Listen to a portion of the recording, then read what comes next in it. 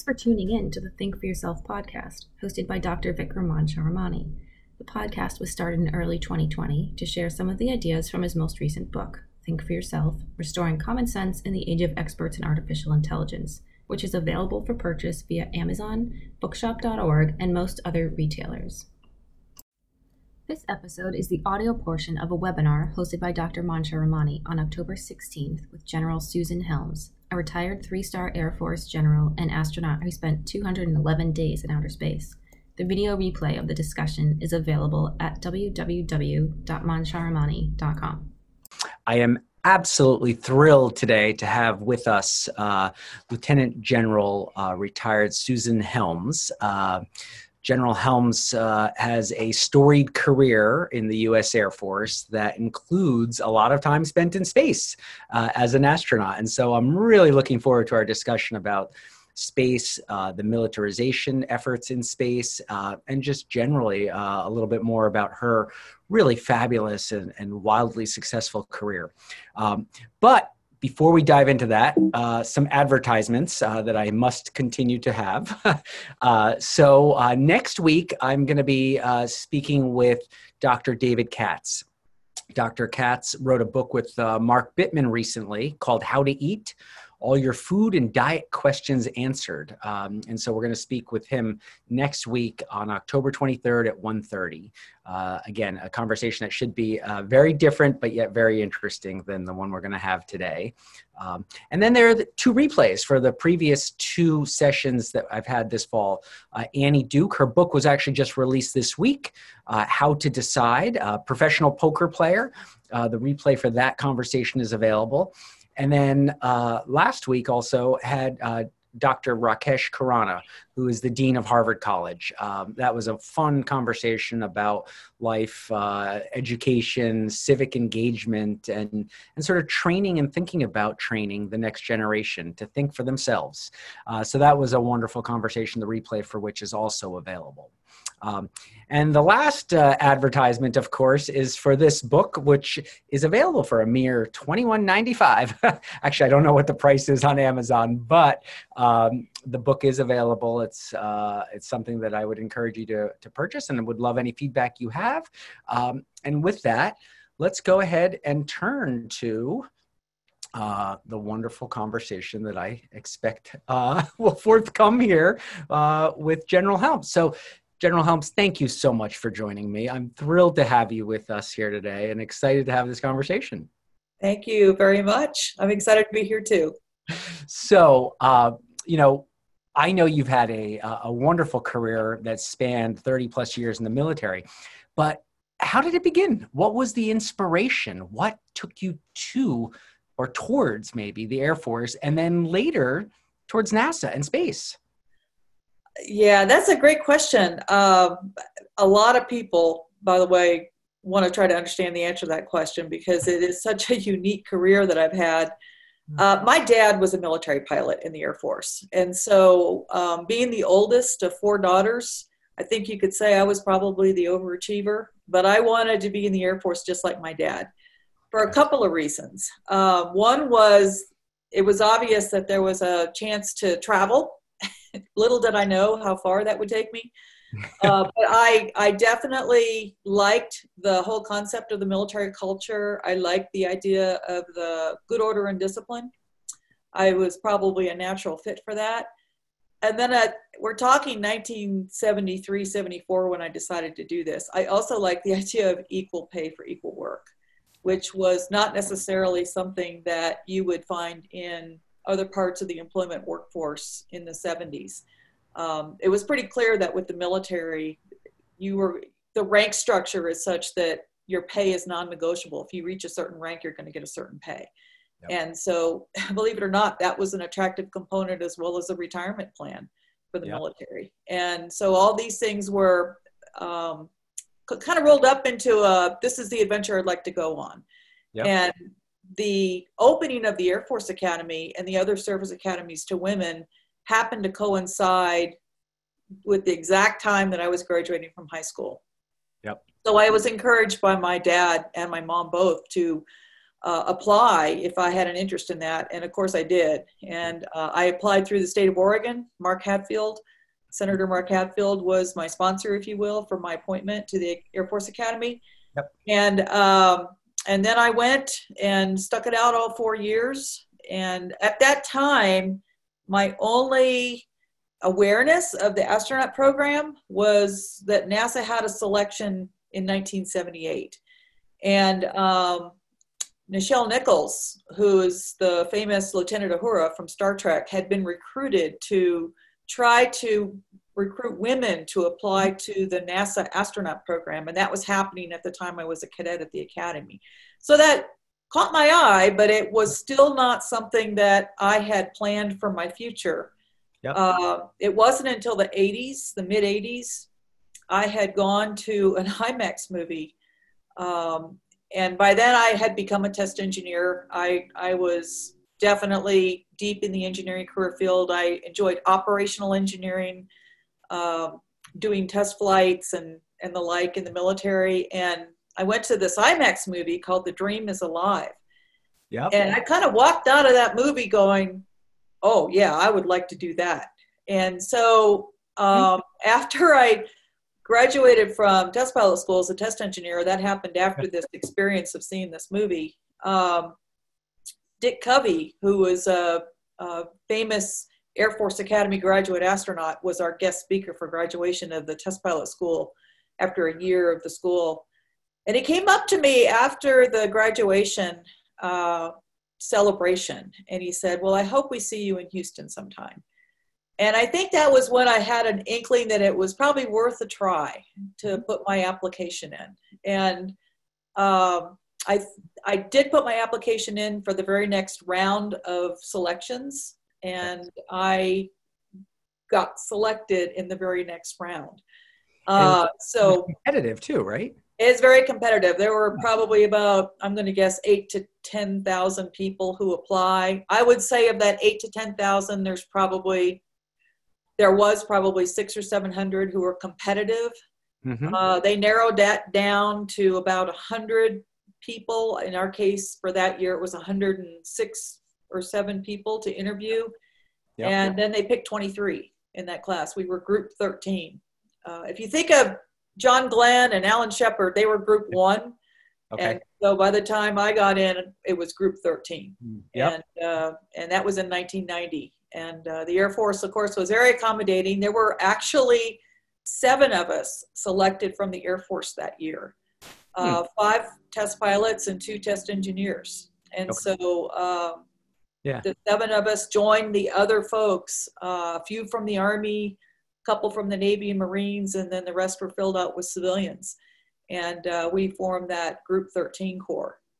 Interesting. So it's fascinating to me that it was the movie that got you inspired. I mean, oftentimes you hear science fiction or some other inspiration, but it was a movie, really. Yeah, it was like that movie showed me how I could take what I was already doing, which was flying in jet airplanes and doing test work and doing operational application of engineering. Mm-hmm. And when I watched that IMAX movie, it was like, oh, this is almost kind of the same thing, only it's higher and faster, and the view is a lot cooler. So I really loved what I was doing. So for me, it was a win-win. I told the folks at the interview that took place as a part of our application process, because they do ask that question, what are you going to do if you don't get picked? So it was a win-win. Either I get to be an astronaut or I get to keep being a test engineer and flying in cool jets. And either way, I'm going to be getting a win out of this. Yep. And I had plans for follow-on assignments in the event this NASA thing didn't work out, but as it turns out, it worked out. So I ended up picking up and moving to Houston, Texas for the next 12 years. Yep. Hit the sweet spot, by the way, of the shuttle era. The golden age of the space shuttle, and by that I mean the time period with the highest flight rate and the most demand for astronauts was the 90s. And so I was there for the whole 90s, and we had about 85 astronauts, and they were flying space shuttles 7 or 8 times a year. And so they needed a lot of people to fly a lot. And that's, I think, why people of my era in Group 13, Group 14, Group 12, we all got a chance to fly in space, sometimes 3-4 times. In my case, 5 times. 5 times, yeah. So what was going through your head on your first mission? I'm just sort of curious. Excitement, nervousness, all of the above. I mean, well, clearly excitement. I think, when you go through the interview process at NASA, before you even get picked to be an astronaut, they kind of do a little bit of probing on your readiness to climb onto a rocket. If you have any doubts about your willingness to do that, it'll probably come out in the interview, and that will be for them a red flag. Now clearly, because we're very experienced technical people, we have an understanding of something that is being managed from a risk standpoint very, very well, and NASA does an extremely good job of managing risk. Nonetheless, everyone, of course, recognizes that it's not a completely safe operation either. So there are risks involved, and I think the probing at the interview was to see if you had an understanding of what those risks entailed and whether you were willing to be a part of all of that. And I think for those of us in the test engineer business and the test pilot business, we understand better than most, how to manage risk in a test environment. And the space shuttle and the space station, I would contend, they're not fully operational vehicles like an airliner. They're still an element of experimental to them, if you will, and they're test vehicles from my standpoint. The space shuttle to me was always a test vehicle. Interesting. So before we get into space, which is the fun part that I want to talk to you about, how about managing your career and thoughts you might have, General Helms, between NASA and the Air Force?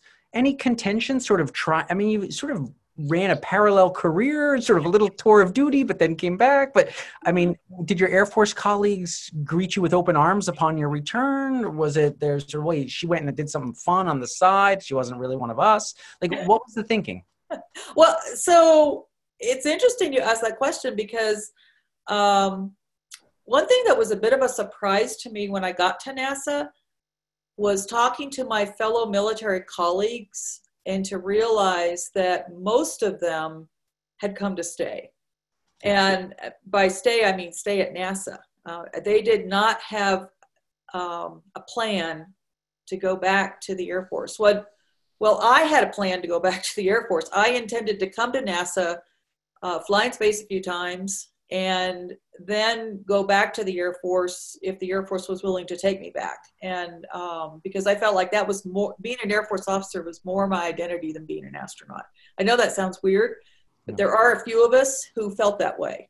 And the other person who notably felt that way was Kevin Chilton, General Chili Chilton, who ultimately became the commander of Strategic Command after he left NASA and went back to the Air Force. So my plan was to take some years out, do this astronaut thing, and then go back to the Air Force into a place that was appropriate to use my skills. I think it's safe to say that since my years at NASA spanned 1990 to 2002, the Air Force had undergone quite a bit of change in those 12 years, sure. Not the least of which is the Cold War had ended. We had the Gulf War, the first Gulf War, if you will, and space had become an up-and-coming hot topic and a major part of what the Air Force was responsible for across the Department of Defense. So when I was finally ready to come back, which was at about the 2002 point, and I could tell that from my psyche, it was time to go back. In the Air Force's great wisdom, they figured out a place to put me where I could be really helpful and productive to advance the Air Force mission, and that was in the area of military space. Sure. So it was pretty funny. People were wonderful about me coming back. I think my classmates from the academy, a lot of them were still around. They all came out of the woodwork to welcome me. I had nothing but, I think, a pretty deep welcome across many parts of the Air Force family that I reacquainted with. Mm-hmm. it was pretty funny because I hadn't worn a uniform for literally almost 12 years. I think maybe a couple of days in those 12 years, I put a uniform on for a DV visit or something. But I mean, I would walk in and say, okay, which side of the uniform does my name tag go on? Because I need to be caught up and brought up to speed. You all need to help me. And people were extremely helpful. There were a lot of people who recognized the value I could bring by coming back from NASA, which does a gold standard on military operations, and try to sprinkle some of that across what the military was doing in terms of their growth of operations. And and I would say that they put me in a really good place to do that, which was the area of space control, which ended up being an area that probably more so than other parts of military space require a knowledge of how things move in space and operate in space, and the 2-body and the 3-body systems of things coming together in space. Rendezvous and proxops was becoming a hot topic for the military. Orbital servicing, for example, was a very hot topic at that time. And being able to service satellites with robotics, and boy, we did a lot of robotics at NASA. So it seemed like a really good fit, and I would really give the Air Force credit for putting me in a good place from the standpoint of my value contributing to the cause. Yeah. So I want to get it to what it's like to be in space. But before, you said something that caught my attention here. You said you just knew after 12 years it was time. Right. Was it sort of, you felt like you'd been there, done that space thing, you sort of got what you wanted out of it, your learning maybe had plateaued? Part of the reason I ask is there's, some of my students dial into these and they sort of want to understand when there's a career inflection point. What is it that guides you? How do you know? And for everyone it's different, but I'm curious for you what it was. Yeah, well, there were sort of the internal, and then there was the external. I would have to tell you that on my 5th launch, which was the one where we were going to the International Space Station to be dropped off. So for people on this video who don't know, I had 4 shuttle flights, and then I had 1 flight at the end of my string of flights that was living on the International Space Station. So that was kind of a one-way trip for about 6 months. And I distinctly remember after the launch stopped, that you go through the launch, and it's about an 8.5-minute process to go from liftoff all the way to orbit. And it's a pretty, as I said before, pretty exciting. But I remember thinking right after engine cutoff, I don't have to do this again. Because it is probably the stress over the years was building up. And I think probably at that point in time, that gave me a hint that I was probably ready to go do something else. Yeah. Another sign was that Kevin Chilton, the person I talked about who had already gone back to the Air Force by that point, he was calling saying the Air Force really wants you back. Interesting. So there was another overt sign that, so the planets were aligning, if you will. And then the third thing that probably sealed the deal on that was after I came back from that multi-month space flight, I went to the chief astronaut and said, okay, I'm ready, what are my chances of flying again? And he goes, well, you're at the back of the line now, and it's probably about an 8-year wait. And you'll have to understand that I had flown 5 times in 8 years. Yeah. So an 8-year wait for a 6th flight, there's a lot of implications to that. I already knew there were a lot of new astronauts in the office that had never had a flight by that point. I already knew how tough it was from the medical certification part of the process to keep your medical certification for another 8 years. Yeah. There are a lot of things in the medical field that can be disqualifying for long-term space flight.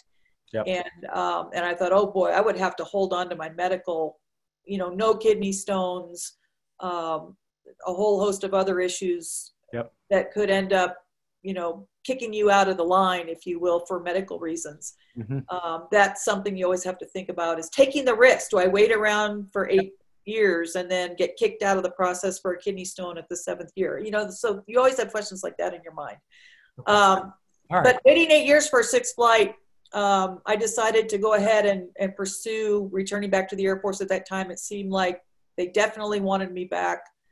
I was ready to go back. I had mentally somehow converted that 5 flights was more than my fair share.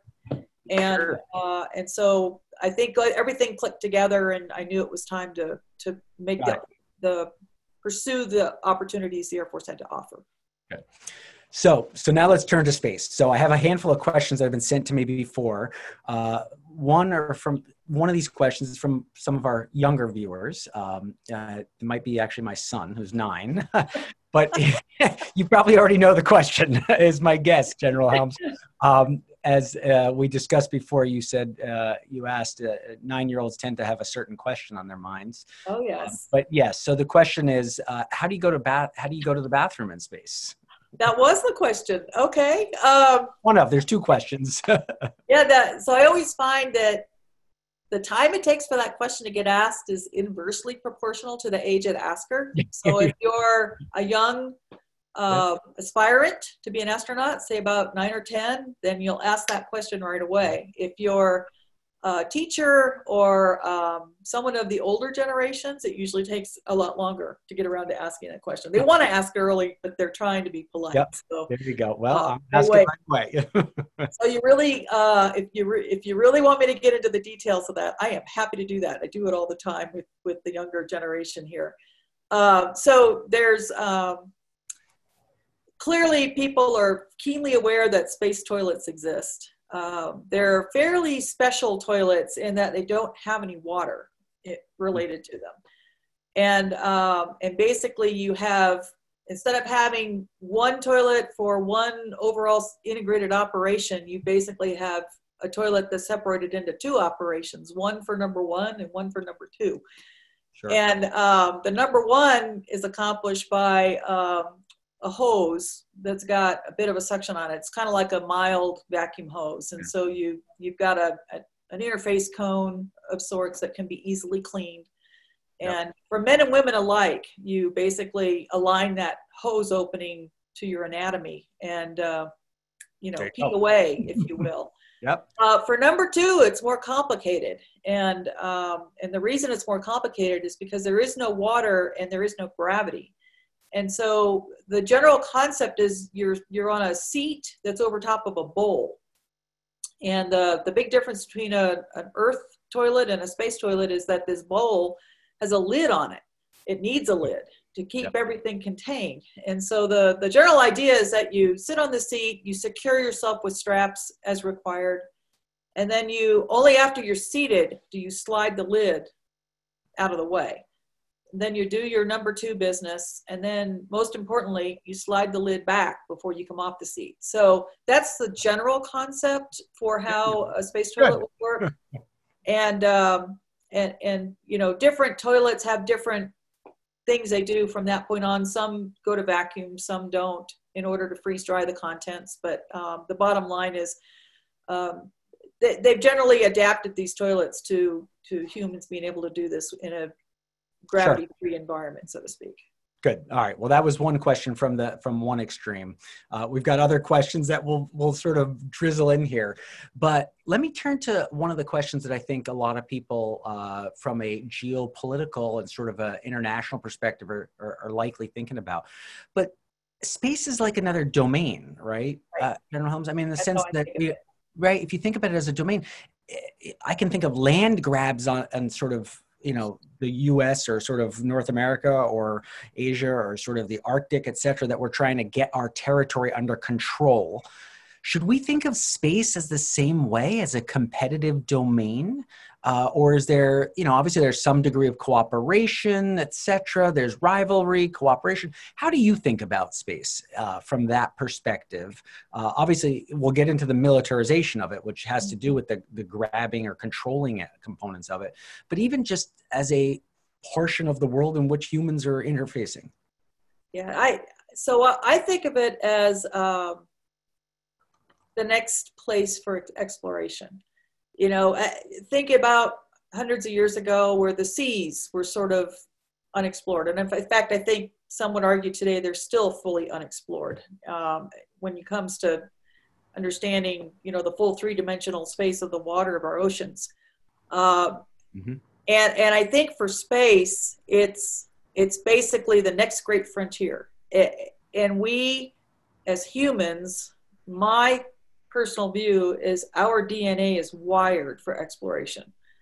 You know, we, based on human history of who knows how many thousands of years, humans have gone out and done exploring into new places that they have not been before. And it is in our DNA to go do that. So I think of space as that next place where humans are going to start encroaching. So the space station, you know, both the ones that the Soviets had put up, you know, decades ago and the one that's up now, I mean, those are the very first space outposts for humans to live and work and begin to establish a space-based culture, not unlike what's here on Earth. A little mini society, if you will. Yep. Those are the first steps. If you think about where human history is likely headed, then exploring new worlds would be the obvious. You know, going back to the moon would be a starting point, but going to Mars and starting to establish an outpost on Mars would be the obvious choice among all the celestial bodies that are available to us beyond the lunar orbit. And in fact, that is NASA's strategy, is to go to Mars with humans. And there's been plenty of probes that have done it.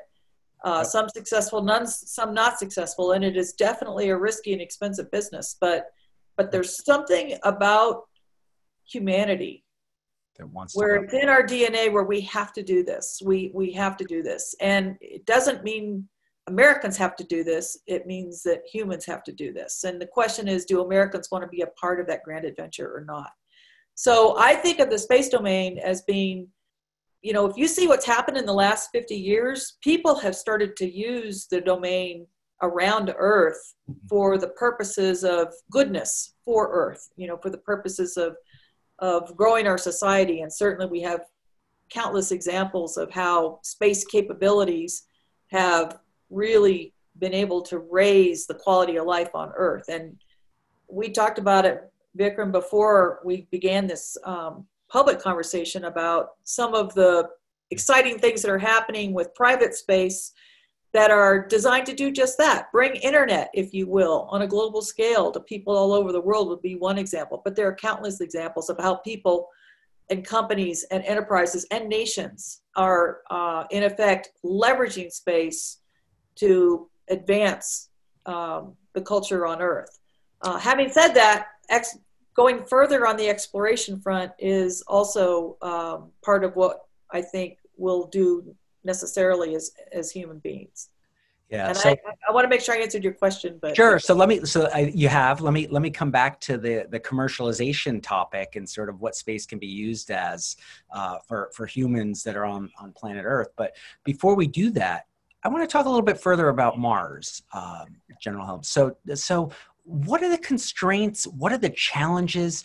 And talk to me from your perspective about what you think will enable that. What are the sort of things we need to get right to make Mars more likely as a destination for humans? Is it a propulsion focus? Is it a, human psychology, or probably not psychology, but human ability to withstand different environments? Is it technical? Is it political? Is it a budgetary dynamic of reallocating resources? Is it time? What is it? It is all that in an integrated. Yes. and all those things are necessary. Yep. And need to be robust in order to make this happen. I would point out one thing you didn't mention that I think is critically important, and that is the question of reliability. We're kind of in a disposal culture here. People, when they buy cars, televisions, what have you, I don't know about you, but when something quits working, I just go out and get a new one. And there's a lot to be said for, I'm really blooming here. There's a lot to be said for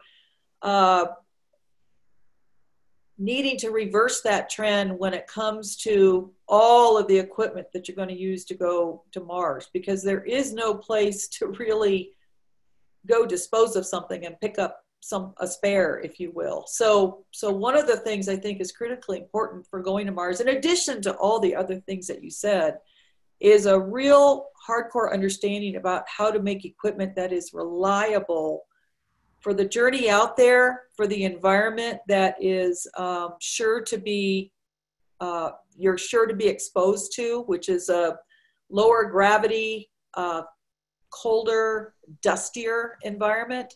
And then if you have a plan to come home, which I think people are planning on that, then you need to have the ability to come back and do all of that in a fairly reliable way with a timeline of a couple of years. So, you know, you've got to think about the space radiation implications. You've got to think about the fact of, you know, that if you get your equipment dusty, there's, you know, hundreds of years of aggravation from engineers on dust getting involved in equipment and ruining the mechanics. I mean, there's all kinds of things like that. And then, of course, there's a psychological element for the people that are going to go do this.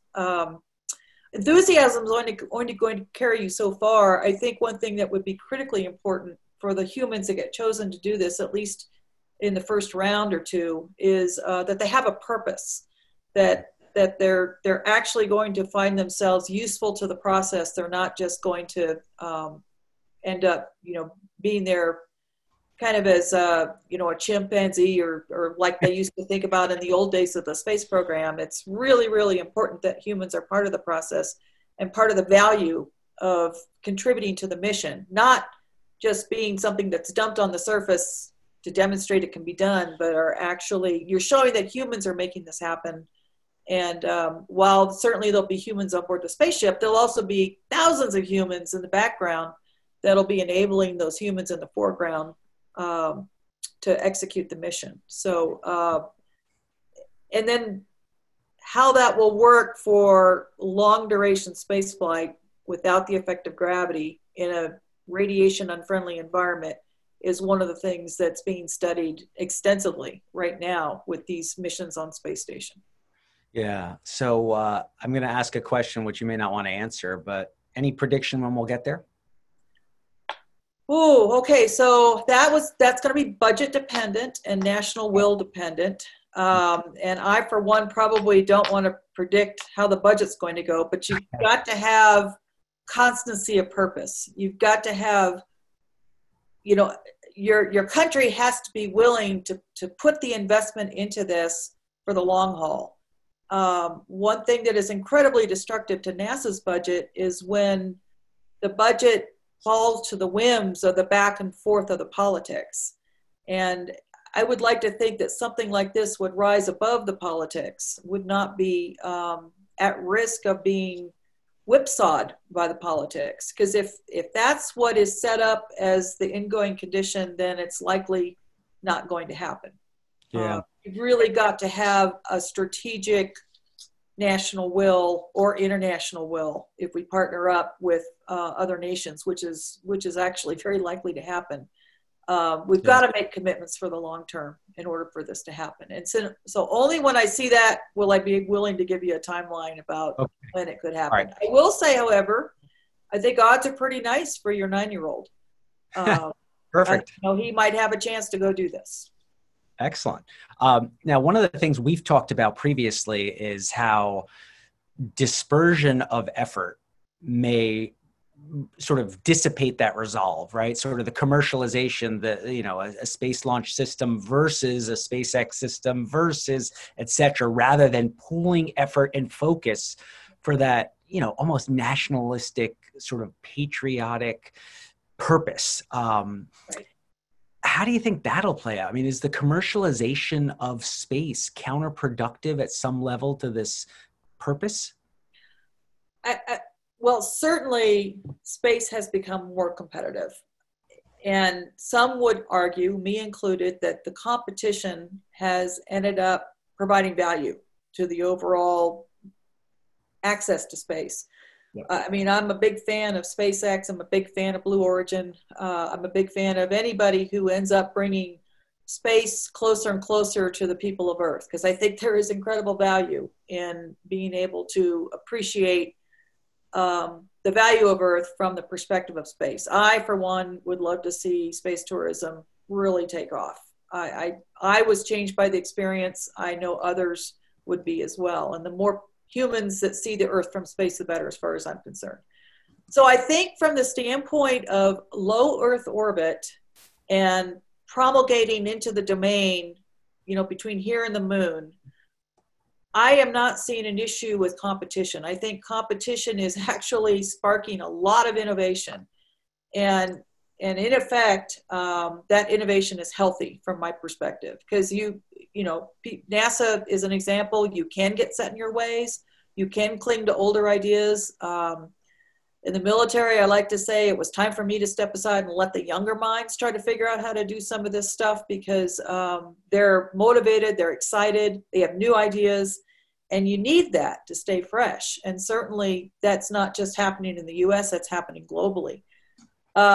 Now, having said that, going to Mars is something akin to, you've got to have a national objective. And that national objective has to be coherent, technically achievable, and funded and politically supported.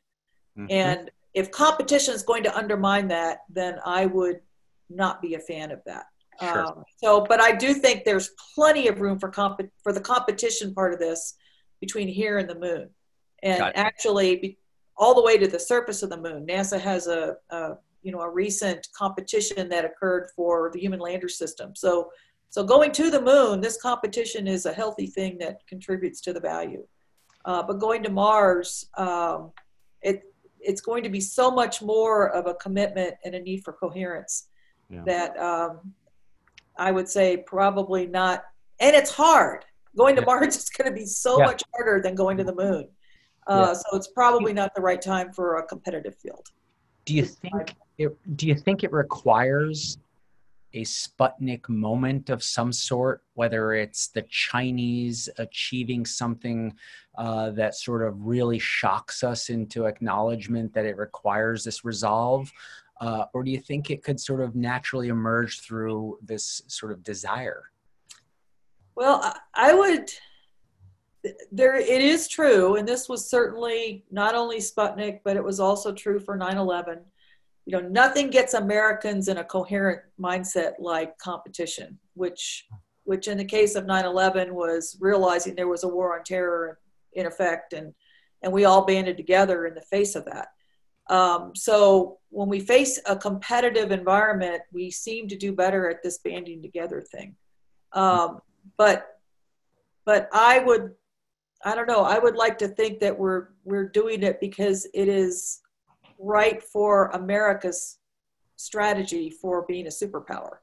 Because we are a superpower.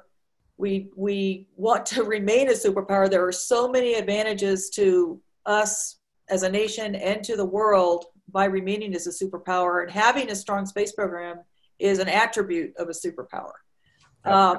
My point being is, if we don't do it, others will. Yep. In fact, others might do it anyway. So it is not something Americans will make. Americans will not make the final decision on whether humans go to Mars. There are other nations that are also capable. Their timelines might be longer, sure, but they will certainly have the ambitions of going to other planets when the time is right for their nations. So thinking of this as just an American problem is probably a little short-sighted. Got it. So there's a bunch of questions here, but before I turn to some of them, I have a couple of fun ones I want to drizzle in here. The first one, General Helms, is, what is your favorite book? Surprisingly, I've had these webinar discussions with all sorts of people from all sorts of walks of life, and the feedback I receive is people love the book recommendations they get, and they love the movie and the mini-series recommendations. So we got to ask you, what's your favorite book? Okay. Well, the book that I have read more than any other book in my life, and I've always loved to read it, is Gone with the Wind by Margaret Mitchell. And I'll tell you why it was my favorite book. For those of you who haven't read Gone with the Wind, first of all, it was written in 1936, so it's of a different era, and it's from the perspective of the losers of the Civil War. But the bottom line is Scarlett O'Hara was her own woman. And I was stunned when I read that book in high school to figure out that here was a heroine of a book who was really good at math. And that's one of the key plot points in the book, is that she ends up being smarter at math than a lot of the men that are around her. And that resonated with me. Yep. And made me realize, you know, in her era in the book, it's right after the Civil War, but nonetheless, she was a woman who started a business and ended up being very independent. And for some reason that sung to me when I was in high school. And so that was why the book was my favorite, is because I actually read about someone who seemed to have a mindset that was like the way I thought about what I could do. Yep. And having said that, she is an anti-heroine. She's not the nicest person if you read that book. And certainly that book today resonates differently in the George Floyd era, because as has been rightfully pointed out, there's a lot of racist language in the book. But nonetheless, in high school, for me, that book was all about how strong she was as a woman. Yeah. Interesting. Good. Let's turn to some of the questions that have come in here. One from some of your friends she put it in here, so I will just say it's from Dave and Lori Robinson. What is your opinion of how the U.S. has stood up the U.S. Space Force? My opinion is that this is going pretty well. I actually have had a chance to get a peek under the tent on how some of the implementation plans have come along. And I've been quite impressed at the deliberation of thought that's gone into it. I have seen the congressional language. I think that the answer of the Air Force, in particular the Secretary of the Air Force, Barbara Barrett, and Jay Raymond, who's the Chief Space Officer, they've been very thoughtful about how they have gone through this. They want to do it right. The operational part of this has already stood up and running, it seems to me.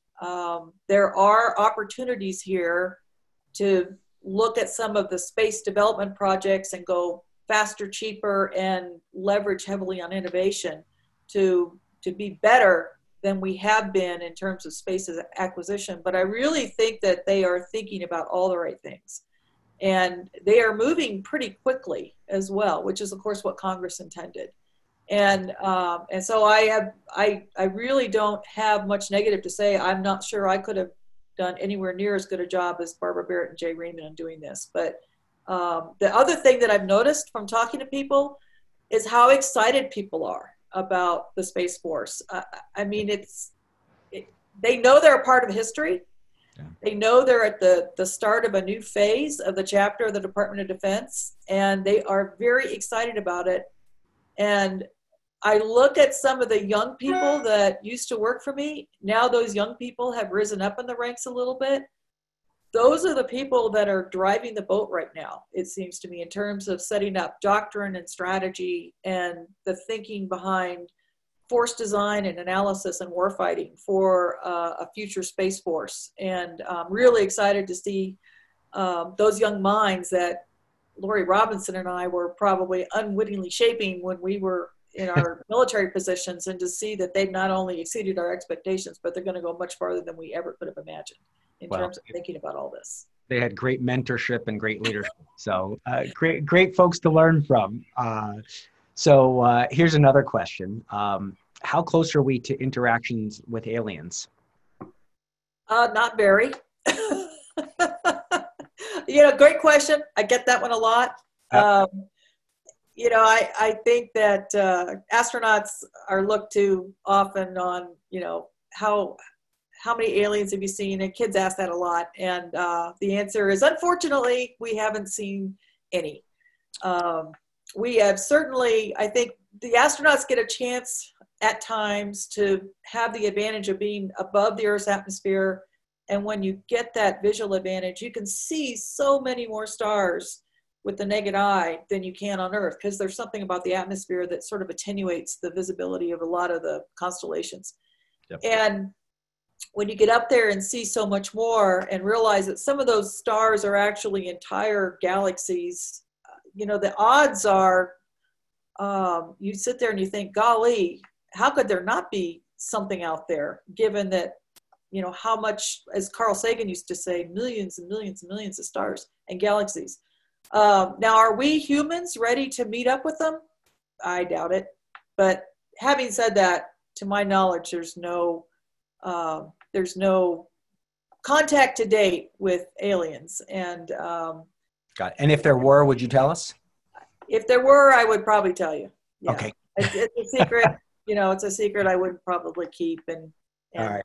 Having said that, I've never been stationed at Area 51. I don't know what happened there, but the bottom line is, as an astronaut, we're about as far from aliens as, to my knowledge, as I can imagine. And pretty much the imagination of all that is primarily rooted in movies and television. Got it. Another really interesting question here, which, so what can be done to get more girls and women into STEM and gain careers in space? Any suggestions or thoughts there? Well, I definitely think pounding the pavement, if you will, and reaching out to them on a constant basis, that is just something that can never stop.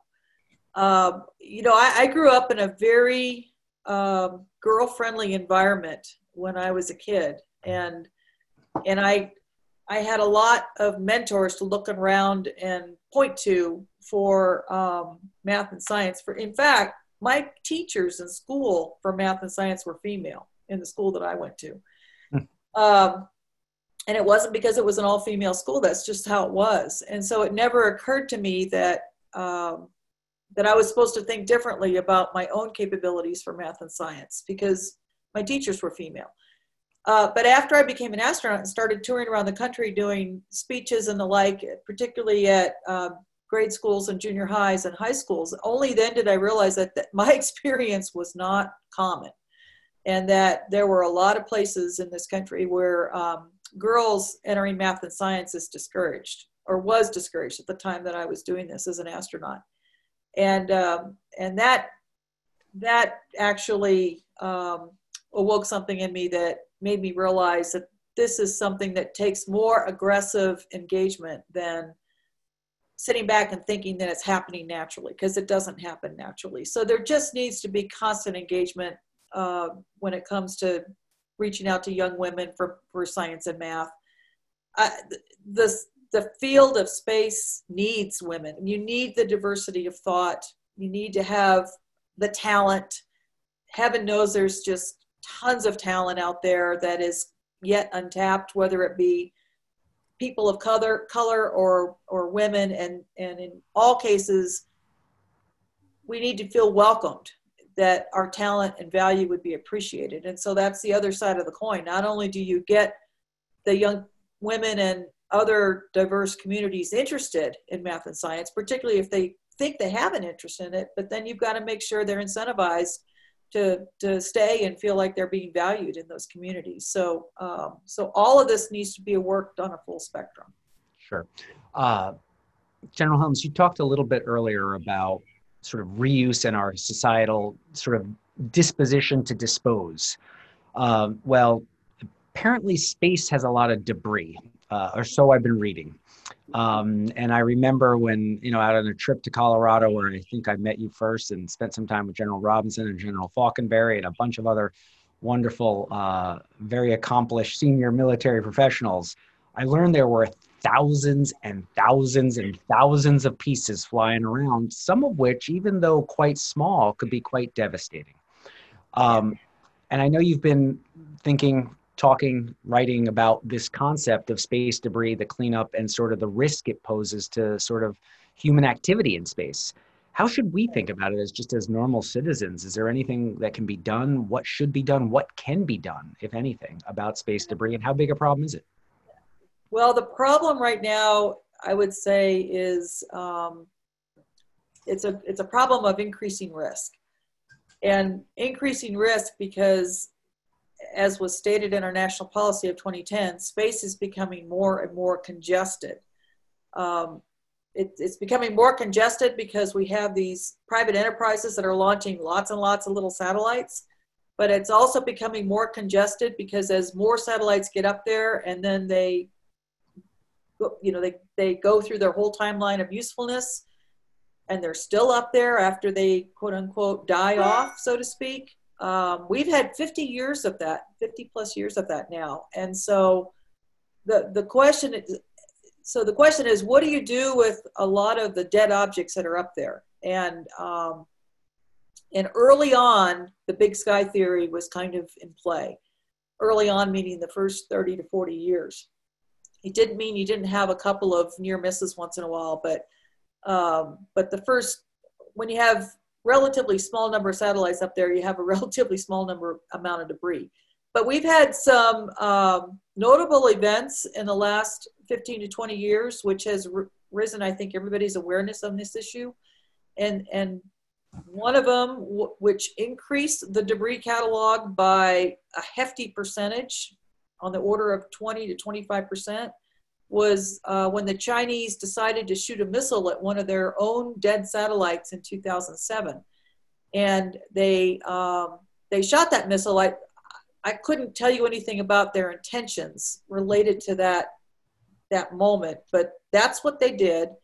The debris they created is still up there. It is dangerous and risky and continues to propagate all over the space domain in a large swath of altitudes.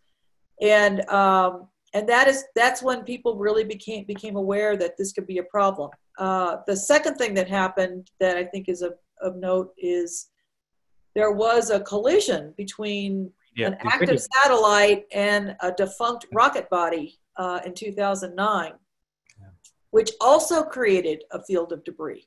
And so those two events, which were only a couple years apart, I think really raised the awareness of all this. And now there's a massive effort globally to track all this debris that's up there. And it's not just those two events that created debris. Sometimes you have dead satellites where, for whatever reason, their batteries explode after some period of time, and that creates more debris.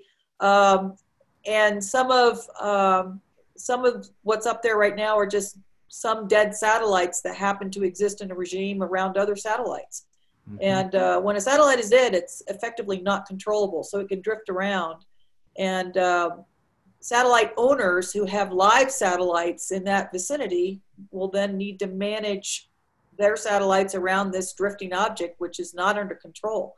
So it goes from, the space station altitude, which is about 400 kilometers, all the way up to the geosynchronous altitude, which is where all of our communication satellites pretty much reside. And then beyond that, there's a little bit more where people have taken dead satellites in, if they could, kind of super sync them out of the way above the geosynchronous altitude. So the point I'm trying to make is that the problem is growing, the risk is growing. And so you said, is there anything you can do? Yes, there's absolutely things that can be done. There's the establishment of norms of behavior so people can have transparency into what everybody's doing with their satellite constellations and with their debris management. You can do lots of things with spacecraft design. I had mentioned the exploding batteries. There's technologies where you could try to preclude that kind of thing from happening on future satellite designs. You could do shielding, like the space station does, in order to mitigate the potential and risks of micrometeoroids hitting the space station. They have shields up there solely for that purpose. You could try to generate an international scheme like air traffic control does, where people can start to have a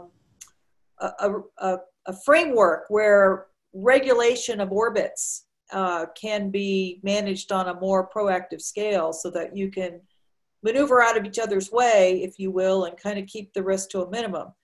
You can do policies at the national and international level for disposal of rocket bodies, for example. That would be another area where not necessarily a lot going on globally on that right now, but that would be something that would greatly help mitigate the debris problem of the future. And you can have coherent investments in analysis and technologies in order to up our game on all this. The bottom line is that it's a global international effort. And while the day-to-day today is trying to manage the risk to preclude collision, there's a lot that can be done to try to bring the risk down in the future in order to ensure the sustainability of space as a domain. Now, when you're talking about going to the moon, you've got to worry about the debris problem on your way there. It's a 3-day trip to the moon with current propulsion.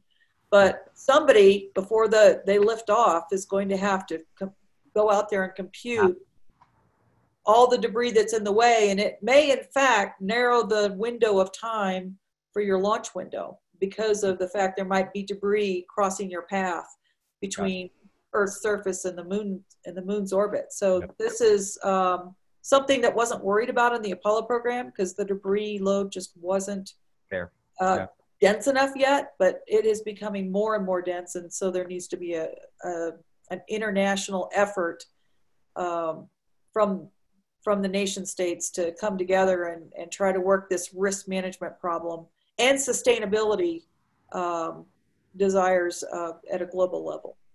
Yeah, for anyone who hasn't really been aware of all the space junk and the space debris problem, there's a wonderful New Yorker article recently called "The Elusive Peril of Space Junk."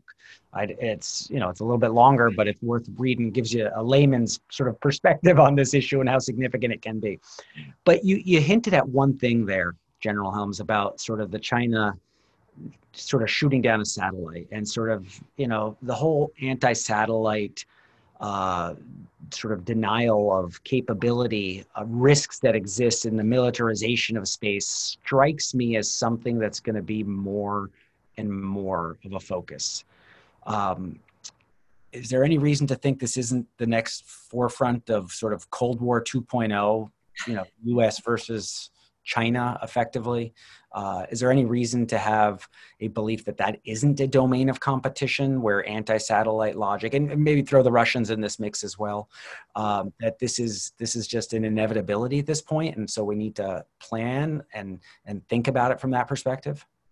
Yeah, well, first of all, you've hit on the reason why the U.S. Space Force is being stood up to begin with, is because you've got to put coherence in budgets and planning and the management, if you will, of the risks in the domain. And this would be risks to commerce and risks to how the domain is being used to support our military forces and to support our nation as a whole. So putting things together in a Space Force to put focus on all that is absolutely why it was done to begin with.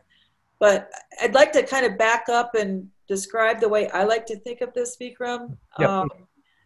I had already spoken to the fact that humans are already taking our first steps beyond the Earth's surface and beginning to promulgate society, if you will, up to low Earth orbit. And if things come to pass the way the current NASA budget is looking, we'll start extending that to the moon here in the pretty near future. I'd mentioned no timeline for Mars, but for moon, we are talking the 2020s. Yeah. And I had already mentioned that space tourism is on the verge, and your son might go to Mars, but some of us on this call might have saved our pennies enough to buy a ticket to space as a tourist. And we're not too old for that, I don't believe. I think that is something that is on the verge of happening, particularly when you look at where SpaceX is and Blue Origin and these other private enterprise companies that are doing space tourism as a mission. So it's my view that wherever humans peacefully go, mischief follows. Mischief being a euphemism for folks who sure, like to create mischief. It might not be a nation state, it might be a non-government entity, but nonetheless, you can count on mischief following where humans go. It's just going to happen because it's always happened. Mm-hmm. And add to that the fact that our military, our Department of Defense, and by the way, probably well beyond the Department of Defense, many, many elements of the U.S. government very much depend on space to get what they need to do what they have to do their missions. The military in particular is what I'm familiar with, but if you think about the fact that the way our national policies work, our military often operates in away game mode. If you look at Afghanistan and some of the things that are going on in China. For China and Afghanistan and some of the other entities that out there that the military interfaces with, they're home games for them. But for us, it's an away game. And when you have an away game with something like the Department of Defense, inevitably you have to rely on space capabilities to execute your away game strategy. And smart militaries of other nations have realized this. This is really not a secret. So knowing that they are looking at how we play away games and looking how reliant we are on space in general, it's actually very smart for them to figure out ways to make us a little blind and deaf, so that when we try to execute our away game strategy, we end up perhaps getting confused in the process. It's classic Sun Tzu war gaming strategy. So it's not surprising to see competitors think through this and try to think through how to get us off our game, knowing we're playing a away game and are heavily reliant on space and cyber for that matter. Sure. So we've got to figure out a way to keep from being undermined by those intentions. And it doesn't have to be a space-based problem. I mean, jammers are very cheap and prevalent. And you don't have to be a superpower to buy jammers and use them. And an example of that would be GPS jammers. You know, they're very localized, but you can certainly create a lot of chaos in a local area if you happen to have a cheap GPS jammer and you turn it on and you're in an area with others who are reliant on the GPS signal in order to do whatever it is that they're doing, whether it be landing airliners or trying to find out where your forces are in a conflict environment. So the whole problem is more complex because we're in the information age and space capabilities are now so deeply ingrained in everything.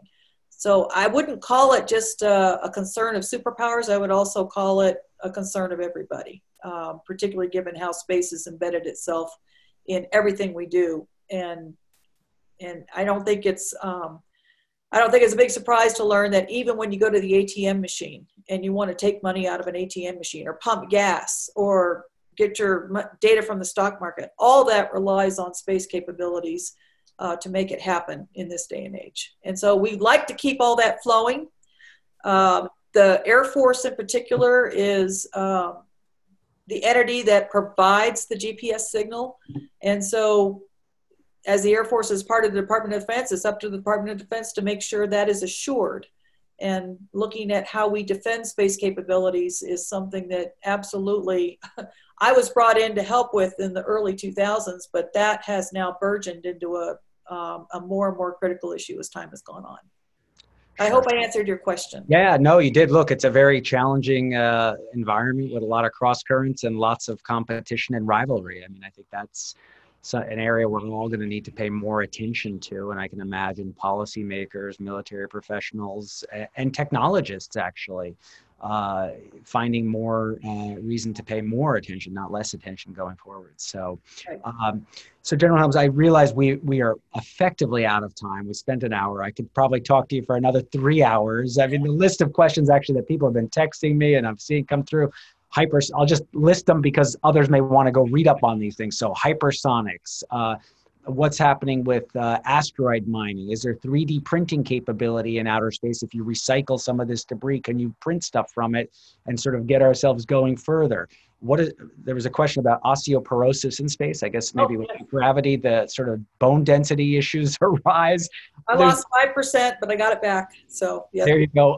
And then, there was questions about, is it hot or cold in a space suit? In theory, you're supposed to be, you see in movies people sweating, but, you're in outer space, so it's cold. So are you hot or are you cold? Anyway, there are a ton of questions here, which I guess indicates people were really engaged. So I have to thank you.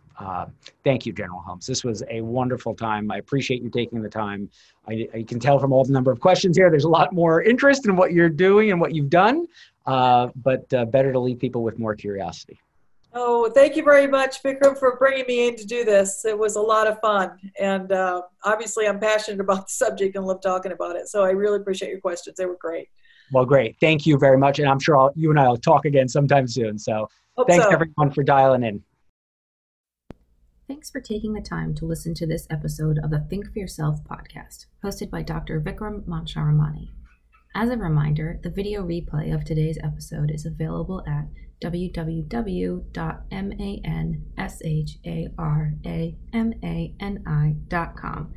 Finally, if you've not already done so, we encourage you to subscribe to the Think for Yourself podcast on Apple Podcasts, Podbean, or Spotify. Thank you.